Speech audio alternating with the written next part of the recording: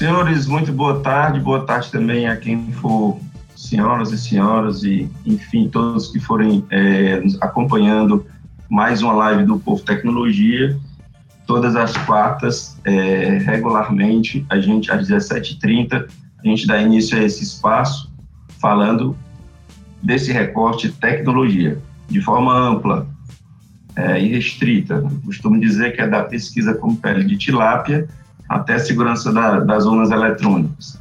E hoje nosso assunto aqui, nosso gancho, nosso mote, é o endividamento familiar e cobrança digital.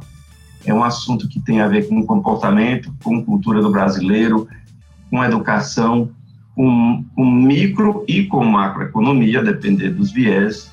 E a gente tem o imenso prazer de receber aqui nessa quarta edição do POVO Tecnologia, o advogado Venâncio Freitas, que é especialista em direito e processo tributário.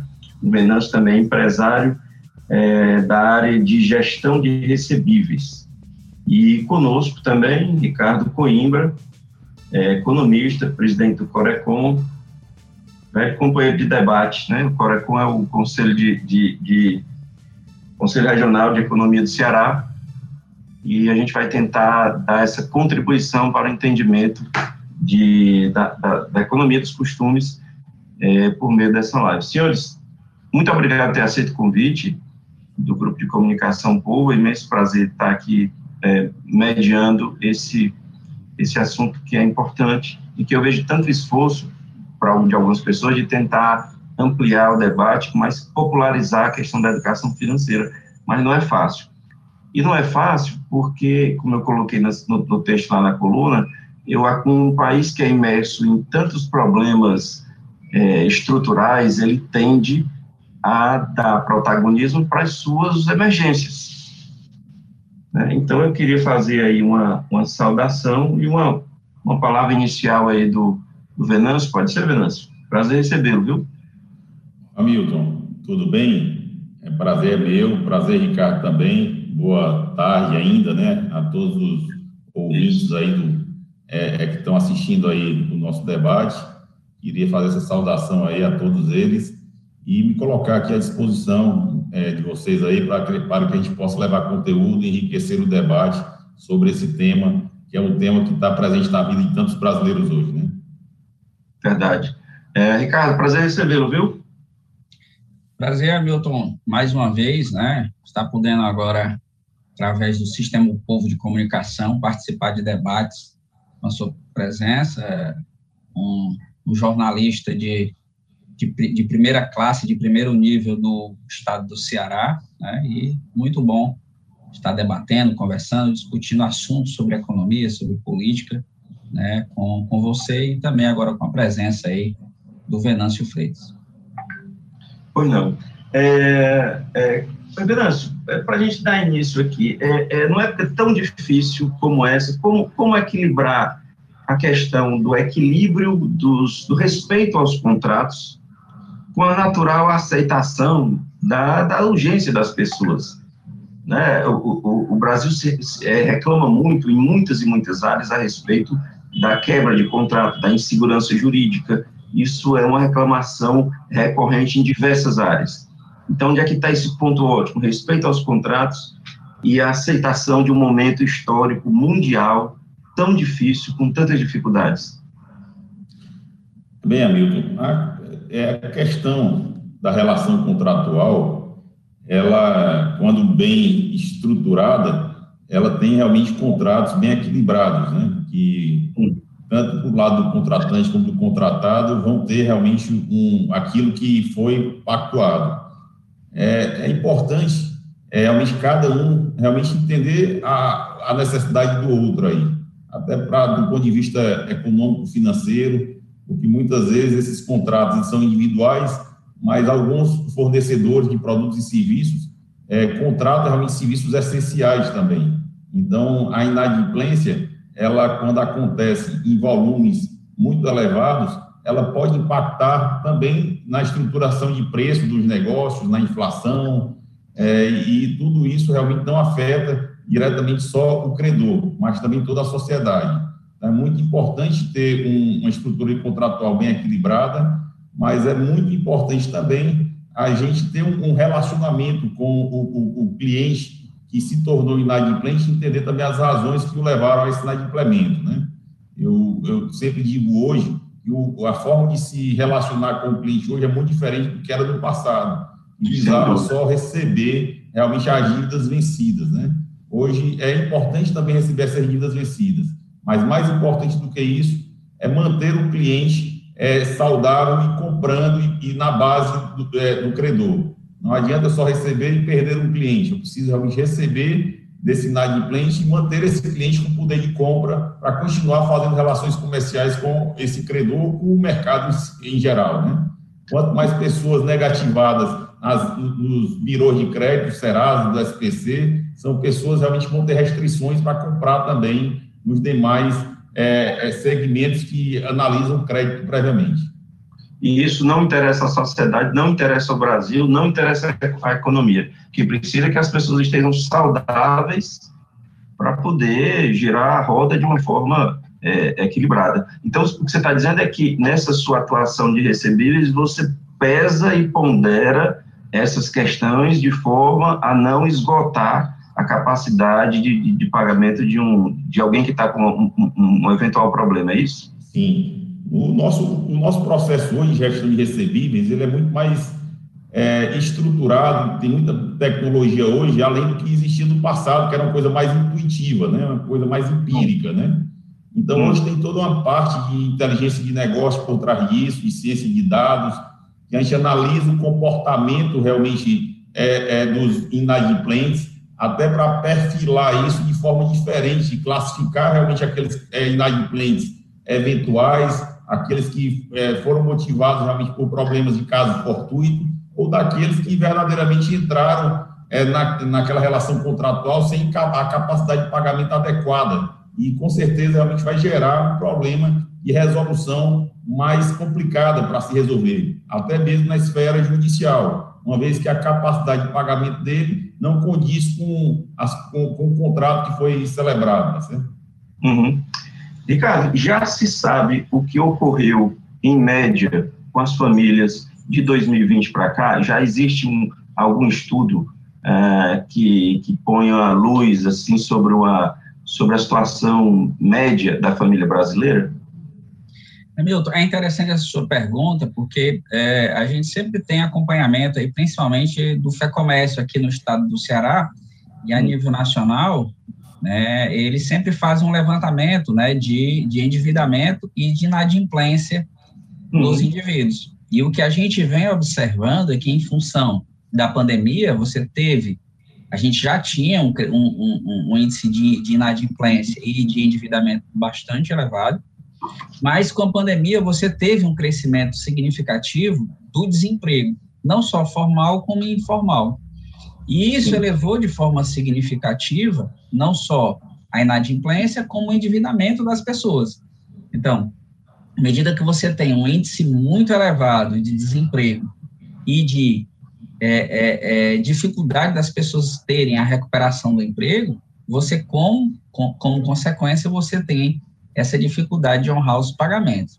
Se a gente observar, no ano passado também, a gente teve o auxílio emergencial. O primeiro auxílio emergencial, ele ajudou de forma significativa a uma parcela dos indivíduos que antes nem renda tinham, mas deviam ter alguns compromissos de dívida. Alguns conseguiram até buscar o processo de negociação, o Venâncio pode ter até acompanhado isso um pouco, mas depois você teve uma queda, né, do valor do auxílio emergencial pela metade, e agora novamente pela metade. Então, muito provavelmente, né, a gente deve observar aí ao longo dos próximos meses, se a gente não tiver uma recuperação de forma efetiva, e para isso a gente depende do processo de imunização das vacinas, para que a gente recupere o emprego, né, que a gente tenha uma economia mais efetiva, né? Então, medidas e mecanismos que estão sendo utilizados a nível federal e a nível estadual e municipal, eles são mecanismos de tentar diminuir esse impacto, mas a gente observa que ele é bem significativo, né?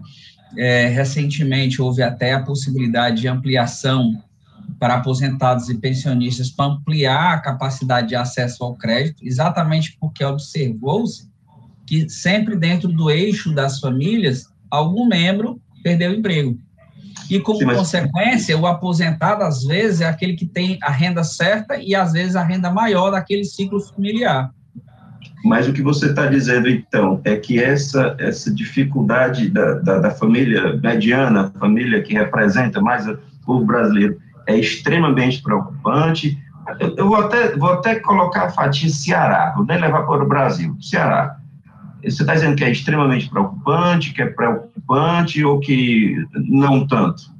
É extremamente preocupante, ou seja, o índice já está num patamar bastante elevado, em torno de 70% a 75% de comprometimento de renda, né? E o índice de endividamento também está de inadimplência também está no patamar elevado. O que pode ajudar isso daí, essa retomada de atividade econômica que a gente começou já, ainda de forma lenta e gradual, mas à medida que isso possa acontecer ao longo dos próximos meses, a gente pode ter uma melhoria na geração de emprego e isso pode ajudar, né, as famílias a melhorarem a sua situação. Antecipação, né, das parcelas do 13º para aposentados e pensionistas pode ajudar nesse índice, né? A utilização do fundo de garantia, principalmente para o segmento imobiliário, que foi autorizado agora para outras operações, também pode ajudar na diminuição desse endividamento e dessa inadimplência. E o Pronamp, no caso para as empresas, né, pode também ajudar no sentido de que as empresas vão poder ter uma estruturação no seu fluxo de caixa e retomar suas atividades, contratando novas pessoas. Então, é um conjunto de fatores que tende a melhorar, e à medida que a gente tiver um incremento do processo de vacinação, pode ser que essa recuperação seja mais sólida. Ou seja, se isso acontecer do meio do ano para frente de forma mais efetiva, é provável que esses indicadores que hoje estão num patamar muito elevado, eles comecem a ter uma tendência de queda, né? Mas essas variáveis, elas precisam se confirmar. Existe essa tendência positiva, a gente vem observando que a recuperação, a retomada da atividade econômica desse pós-lockdown, ela deve ser bem melhor do que foi do ano passado, né? O que significa dizer que é provável que, quem sabe, aí a gente feche o ano aí, no caso aqui do estado do Ceará, com o crescimento da nossa economia em relação ao ano passado, que foi ruim, é algo em torno de 3% a 3,5%. Então, se isso efetivamente acontecer, a gente vai reduzir, né, o índice de endividamento e de inadimplência das pessoas. Venâncio, quando ocorrem esses movimentos nacionais como auxílio emergencial, você sente essa mudança no seu dia a dia? Isso chega rapidamente a você ou isso é indiferente?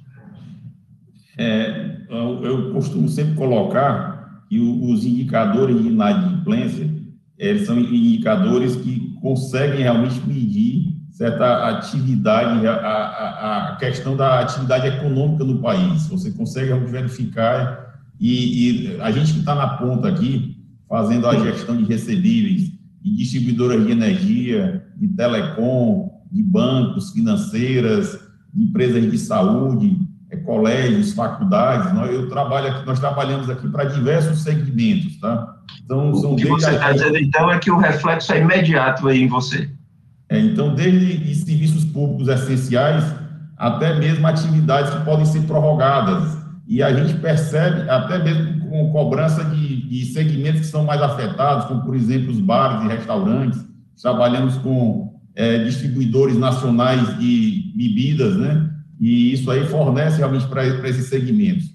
Então, quando há um aquecimento realmente na economia, quer seja por aumento da empregabilidade ou por auxílios governamentais, isso chega imediatamente no negócio, até porque parte considerável desses valores aí são destinados para pagamento de dívidas, tá?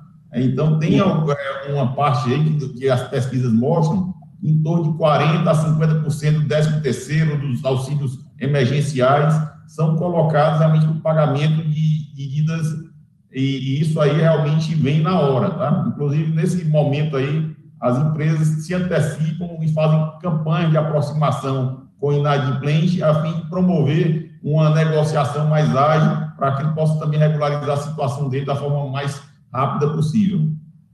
E é bom para a saúde da família ir em busca dessa regularização. A minha dúvida, eu tenho muitas dúvidas a respeito dos impactos do auxílio emergencial, e uma delas era um valor considerável, isso numa família que recebia mais de 3 ou 4 auxílios, ali era um impacto considerável.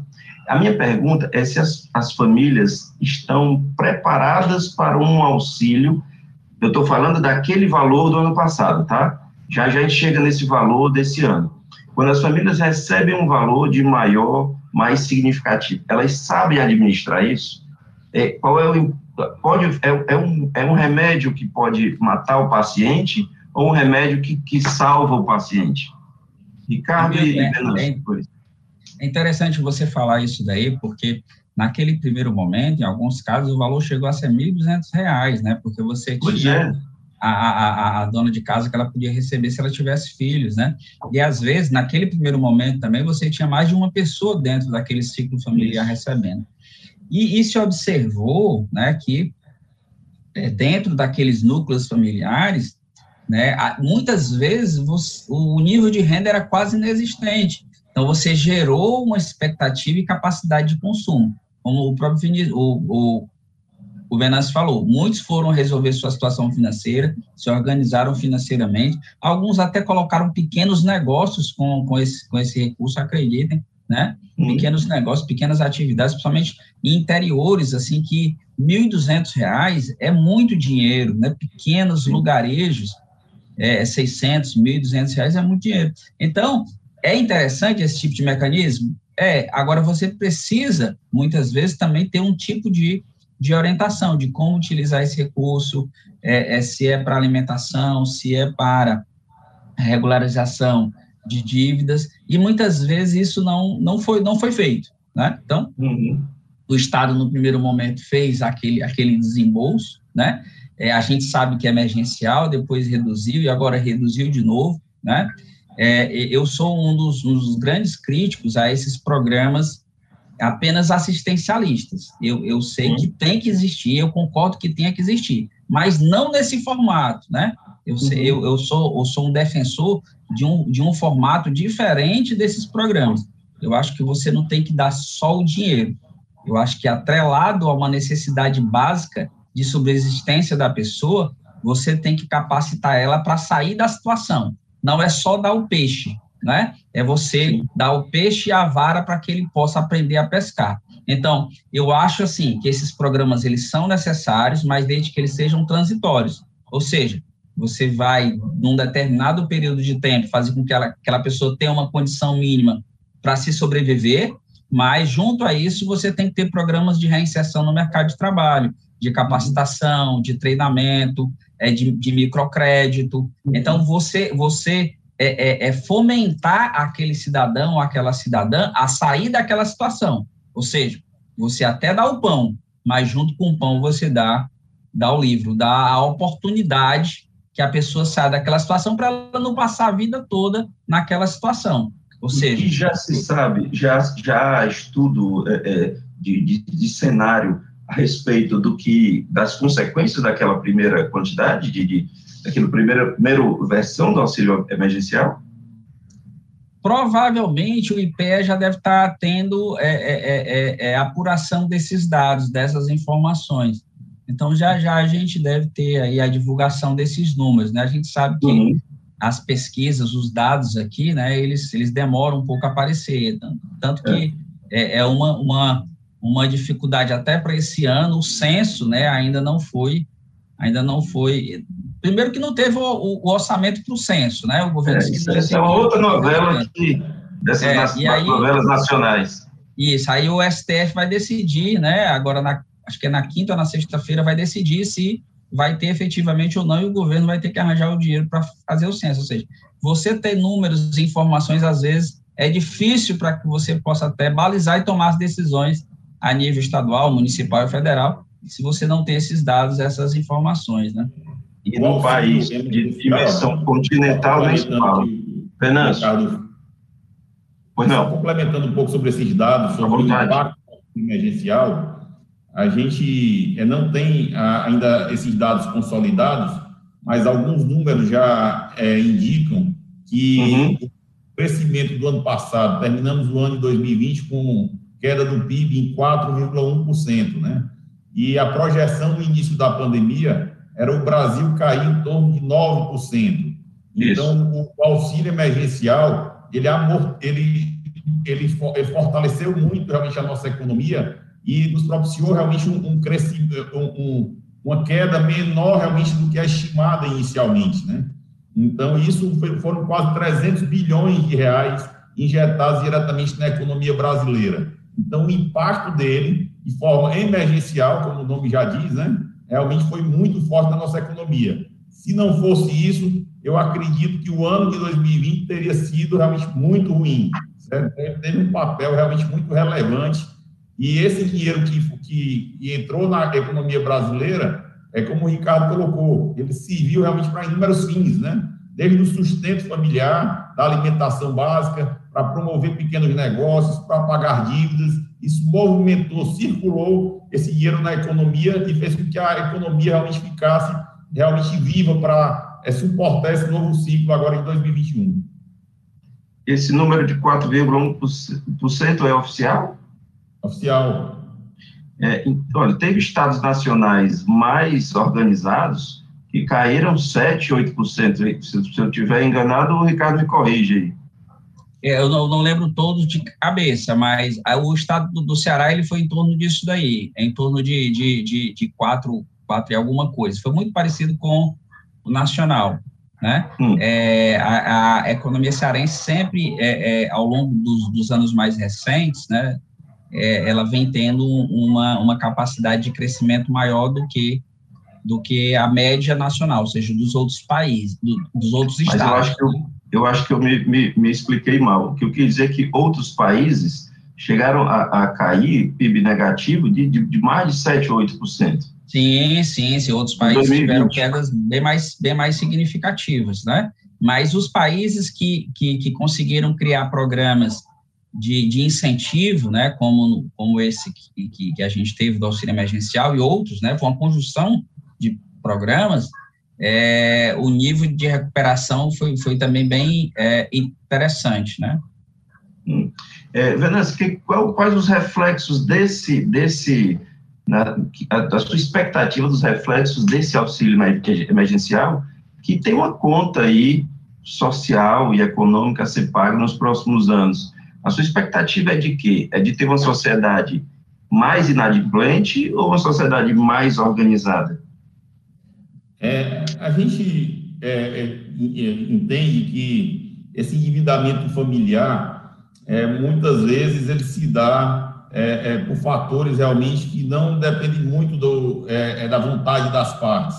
São fatores externos. A gente tem algumas pesquisas que mostram que mais de 85% dos inadimplentes, eles não querem realmente continuar inadimplentes, tá? Eles não entraram naquele ciclo de inadimplência realmente por vontade própria, não premeditou aquele processo. Muitas vezes são problemas realmente que nós já tocamos no assunto da educação financeira, né, que o nosso país realmente tem um déficit muito grande, até mesmo por grande parte da nossa população faltar até mesmo a educação básica, imagine a educação financeira, né? E também, muitas vezes, diz respeito à questão do comportamento. O comportamento das pessoas influencia muito também na questão da inadimplência. Então, o recurso realmente escasso e fácil, certo? Ele se torna, às vezes, difícil realmente de fazer uma boa gestão dele, tá certo? Por parte realmente das famílias.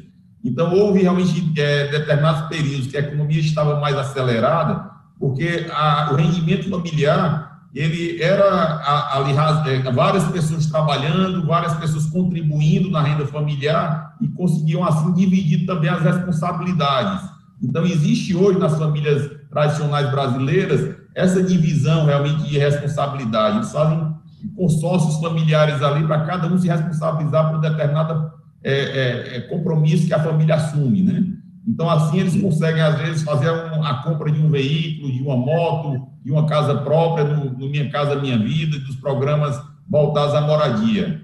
Então, esse processo todo ele é quebrado quando há realmente o aumento do desemprego, né, e também quando a economia também desacelera. E aí acaba realmente todo esse ciclo ficando realmente prejudicado. Mas eu lhe falo assim que não a maioria das pessoas que nós contatamos para negociar, a gente vê um bom interesse. É importante que os credores estruturem também bons books de oferta, né, para fazer negociações que sejam realmente condizentes com a capacidade de pagamento realmente dos devedores. Isso a gente sempre incentiva muito, porque melhor do que receber de forma parcelada é não receber, né? Então, por isso que a gente precisa realmente fazer com que esse dinheiro retorne realmente para o credor, para que ele continue realmente tendo capacidade de investimento e continue girando o seu negócio. Uhum. É isso mesmo, Hamilton. Eu acho que uma coisa que é interessante complementar é que o nível de renda do brasileiro é muito baixo. Então, Sim. Isso leva a todas essas situações que o Venâncio falou. Né? Ou seja, se você tem um nível de renda muito baixo nas famílias, qualquer deslize que a pessoa faça, ela já entra numa situação de comprometimento maior. Então, isso é muito complicado também. Então, enquanto você não tiver a melhoria de renda per capita no Brasil, talvez esse problema ele persista por um bom tempo. Aí eu vou só fazer uma provocação para o Venâncio. Eu não sei se ele lembra, no processo eleitoral do ano passado, né, o então auxiliar na área do projeto de economia, né, o deputado Mauro Filho, né, que ele é doutor em economia, né, ele fez, eu não sei se você lembra, uma proposta de um funding, né, da criação de um funding de dívida, né, e através desse funding de dívida, né, você colocava todas as dívidas de um determinado indivíduo, ou de todos os indivíduos naquele funding, e você vendia aquilo para o mercado financeiro, aquela dívida financeira, né, e com aquele recurso, o funding pagaria, né, a dívida, e os indivíduos, em vez de ficar devendo para a companhia de energia, para o cartão de crédito, para quem quer que seja, ficasse devendo ao funding, né? Se eu não me engano, a Serasa ela criou um produto bem semelhante com esse agora. Não sei se você está acompanhando. É o que eu queria saber de você, se você acha interessante esse tipo de produto e se, de repente, a sua empresa tem interesse de montar um produto desse para oferecer para o seu pool de clientes, né? Na verdade, Ricardo, hoje, os fundos de recebíveis, né, que tem como base realmente do fundo de investimento os recebíveis, tanto vencidos como a vencer, tá?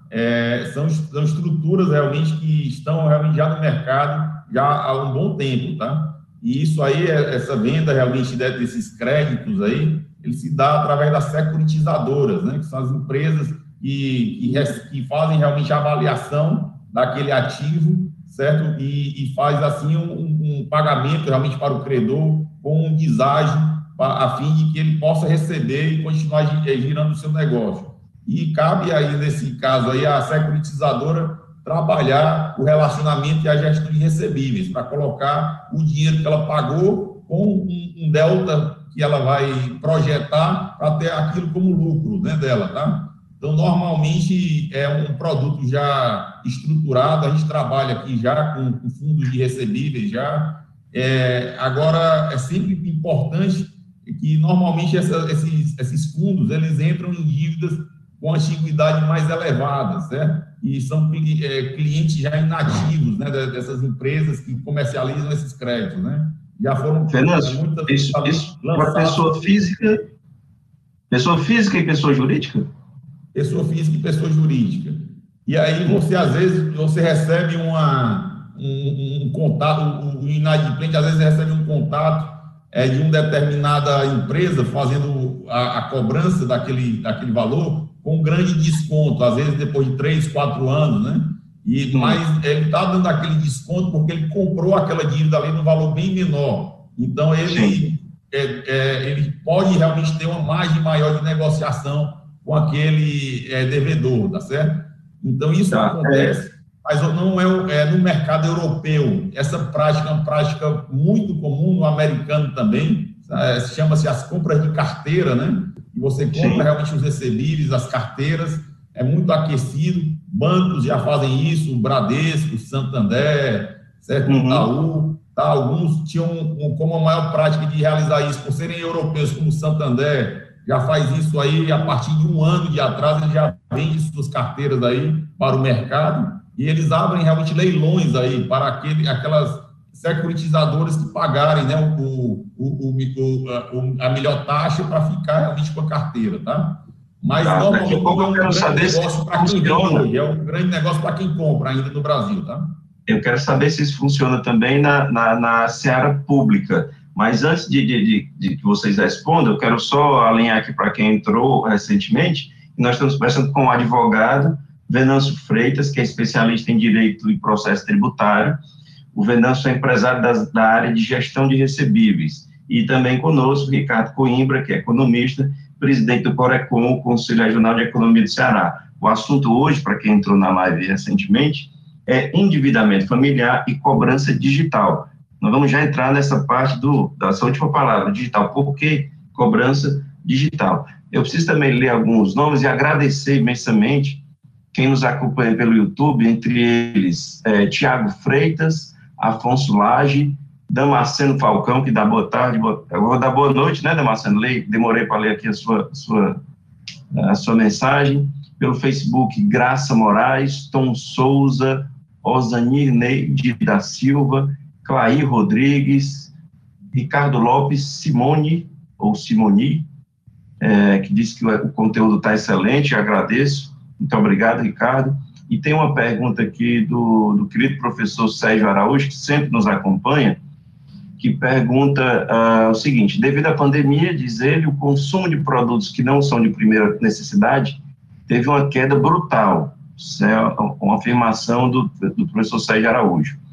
Aí pergunta ele: esse endividamento familiar compromete também o consumo dos produtos de primeira necessidade? Ricardo, e em seguida o Venâncio. Isso daí que ele falou é extremamente visível, né?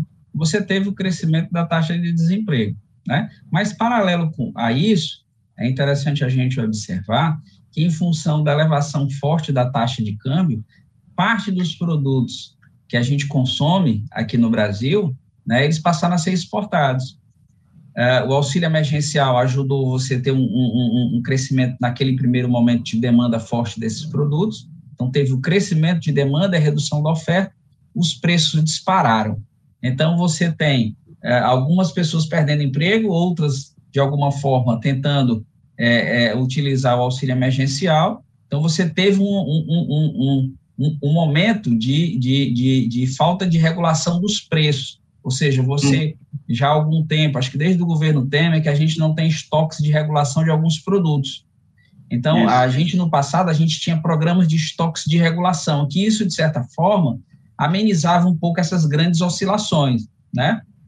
Hoje a gente não tem mais. Então, preço da soja, preço do milho, preço do arroz, do feijão, eles estão muito suscetíveis às oscilações do mercado externo da carne, das oscilações do mercado externo e também das dificuldades do mercado interno. Então, como você teve uma forte expansão da exportação, esses produtos que ficaram no mercado interno, eles ficaram mais caros. Aí isso dificultou e vem dificultando o acesso das pessoas ao consumo, ou seja, mais endividamento das pessoas, né? Com preços mais elevados, a certeza de que as pessoas estão deixando de comprar os produtos básicos porque não tem grana, porque o bolso apertou, ou seja, a inflação mais alta, apertando aí no bolso das pessoas. O que as pessoas têm que fazer é um reordenamento daquilo que se consome. Bom, eu vou lá no supermercado e aí eu preciso comprar o arroz, o feijão e assim sucessivamente, eu procurar produtos que sejam semelhantes daquelas marcas que eu já consumo e aí eu testar outras marcas que de repente possam ter preços competitivos, ou seja, eu utilizar a substituição dos produtos. E, às vezes, também de produtos. Ou seja, se você consumia mais o pão, né, de repente, agora você vai né, buscar um substituto para o pão, a goma, né, para você fazer uma tapioca, né, se você comia mais carne, de repente agora você pode comer o frango ou comer o ovo. Então, o cidadão tem que buscar, né, se organizar para que ele não mantenha, né, a sua capacidade de endividamento num patamar muito elevado, né. Venâncio, quer responder ao professor Sérgio Araújo? Eu acrescentaria o que o Ricardo falou, abordou bem, é que o comportamento de consumo também das famílias e do próprio das pessoas, né, ele foi alterado também com a pandemia, né?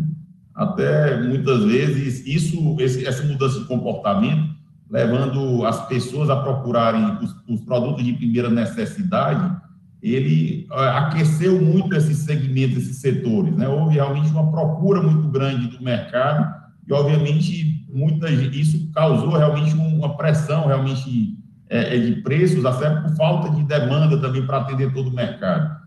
Então, a gente percebe claramente também que isso aqueceu esses segmentos e, por outro lado, também prejudicou muito os outros segmentos que não foram beneficiados realmente com os lockdowns, com a paralisação do mercado, né? Então, por exemplo, a questão de bares, restaurantes, o turismo, as viagens, foram segmentos e esse dinheiro que ia para esses segmentos migrou para esses produtos de primeira necessidade e acabou realmente tendo um desequilíbrio aí no que diz respeito ao pacote, né, de compras que uma família tradicional fazia. E aí, obviamente, houve essa alteração. Alguns segmentos sendo beneficiados e outros sendo prejudicados com essa estrutura de mudança de comportamento de consumo das famílias e das pessoas.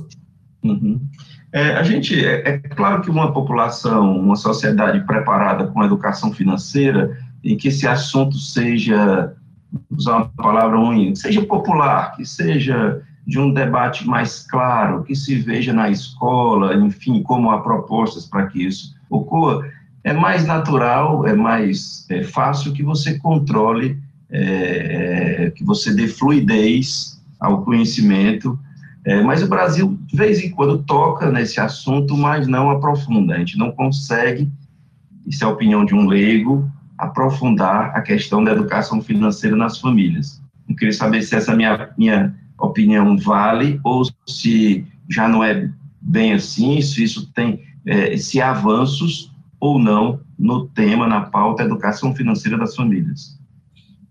Hamilton, é interessante isso que você fala, extremamente importante a educação financeira, né? A gente lá no Conselho, a gente já vem batendo nessa tecla há alguns anos, né? Na necessidade da importância, né? Tanto que a gente, utilizando-se dos meios virtuais, também a gente vem fazendo lives todas as terças-feiras, no período inicial da pandemia era terça e quinta, mas nesse ano só as terças-feiras, né, falando sobre diversos aspectos sobre a economia e a educação financeira, às vezes, é uma das pautas, né?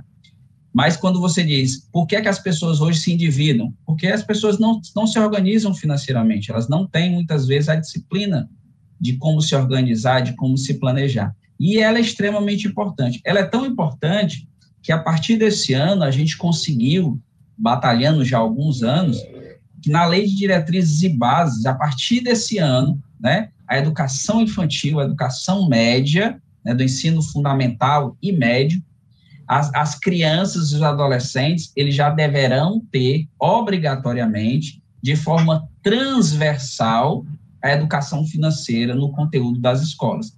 Eu não sabia disso. Isso é nível de Ceará ou de Brasil? Nacional, né?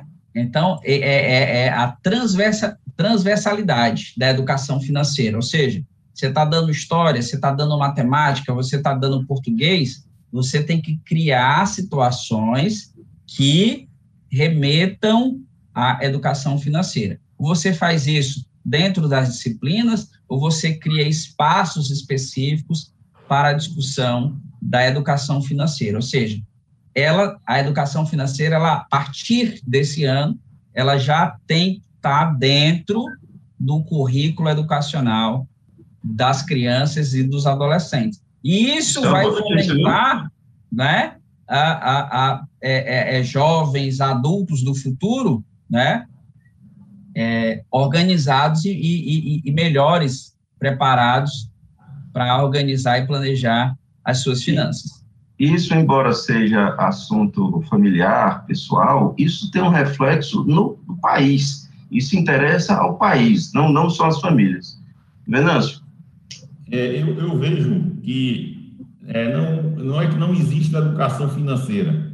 As famílias ou aprendem teoricamente, como as classes mais favorecidas fazem, ou as famílias menos favorecidas aprendem, às vezes, na prática. Mas a educação financeira é muito voltada hoje, no Brasil, visando a subsistência, né? Então, a gestão dos recursos financeiros ali, que um assalariado, que alguém realmente que tem recursos escassos, ele divide ali, juntamente com os demais membros familiares, para cumprir com suas obrigações, para manter sua subsistência. Alguns de forma fixa, outros que são os profissionais liberais, buscando realmente rendimentos que comportem realmente os compromissos que eles assumem. Então, não existe uma educação financeira voltada para a poupança e para o investimento. Então, tem um nível muito baixo no país de poupança e investimentos, que até está crescendo. Isso a gente vê realmente pelo número de pessoas que estão começando a investir na Bolsa de Valores, mas se comparado com os países mais desenvolvidos, nosso nível de poupança e investimento é muito baixo, tá? Então, a gente tem que elevar o patamar da educação financeira para isso, para deixar de ser uma educação financeira que visa só a subsistência para ser uma educação financeira que administre realmente uma poupança maior das famílias e também, consequentemente, uma economia mais forte, né? Uhum. Uma dúvida, Venâncio, quando se fala em cobrança digital, qual é o nível de digitalização? Isso é menos reativo e mais ativo? Você tem um banco de dados em que você tem inteligência artificial, você tem uma prospecção e a digitalização desse serviço de cobrança. Bem, no passado, a gente tinha um processo de cobrança, certo? Muito monocanal, né? Ou seja, era um processo que era feito apenas por telefone, né? Que era o canal que se utilizava na época. Lá, um pouco mais atrás, existia aquela cobrança porta a porta, né? Que as pessoas iam na casa do inadimplente. E com as novas tecnologias, isso foi evoluindo, até se chegar na multicanalidade, que a cobrança é feita por diversos canais, e agora com a omnicanalidade, né, que é a cobrança sendo feita por vários canais, mas centralizando todas as informações numa estrutura realmente de dados que me permita realmente fazer uma avaliação de toda a jornada de relacionamento com o cliente.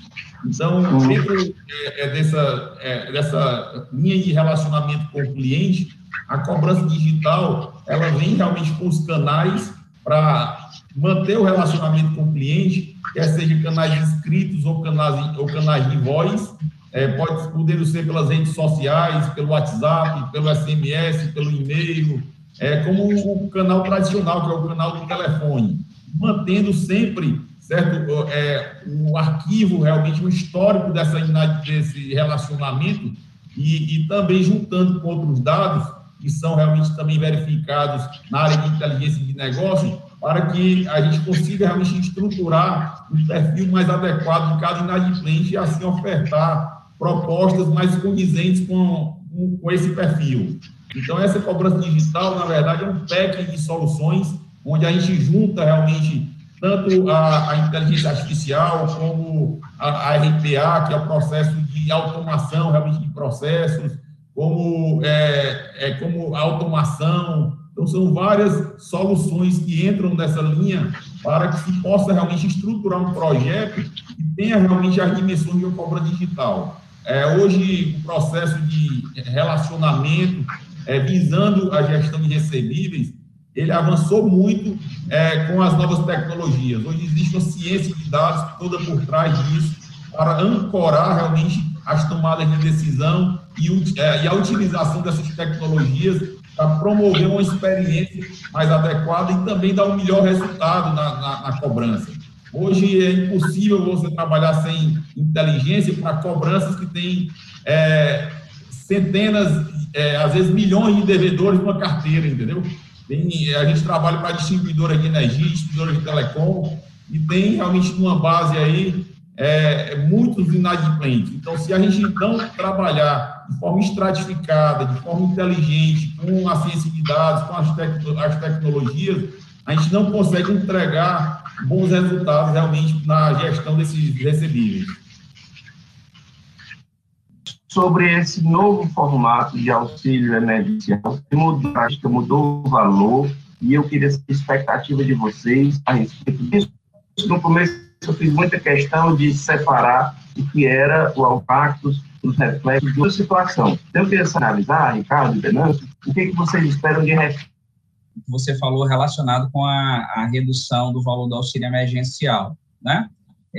Eu acho que sim, que vai ter um impacto, né?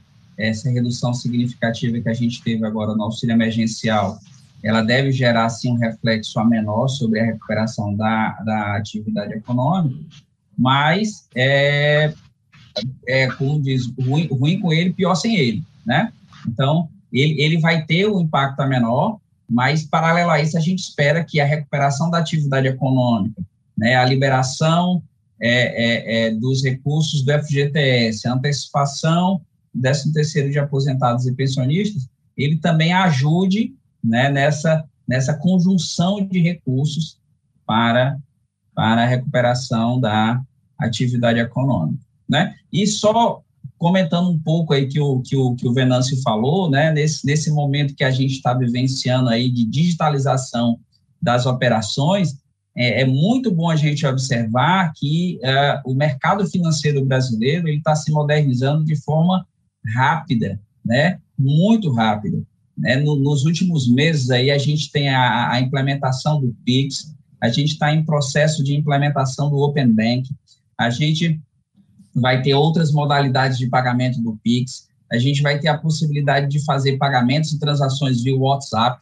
né? Então, a gente está facilitando cada vez mais as operações financeiras e de crédito, na busca de que sejam rápidas, seguras, né? E que funcionem 24 horas por dia, os 7 dias da semana. E isso ajuda a movimentar a economia, né? E ajuda o Venâncio também a controlar, né, e a fiscalizar e, de repente, também cobrar o cidadão que está inadimplente. Então, esse mecanismo, né, de ferramentalização digital das operações financeiras é extremamente importante nesse momento. É virada de chave. Então, é como a gente estava falando anteriormente, né? A gente estava falando desse processo de modernização, né?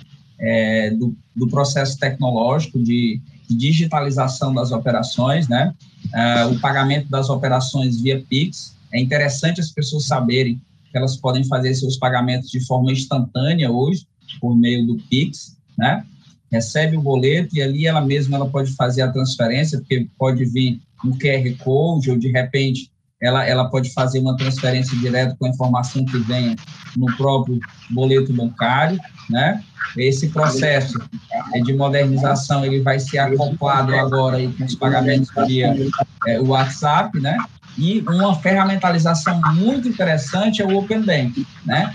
Porque o Open Bank ele vai fazer com que as pessoas, quando hoje elas utilizam o seu sistema operacional do banco no seu smartphone, se ela tem 2 bancos, ela usa 2 aplicativos, né? Muito provavelmente com o Open Bank, ela vai utilizar apenas um aplicativo, né? Às vezes eu faço um comparativo com o banco 24 horas, né? Quando você vai no supermercado, na farmácia, no posto de gasolina, tem o banco 24 horas lá e você tem a opção de escolher qual banco que você vai entrar.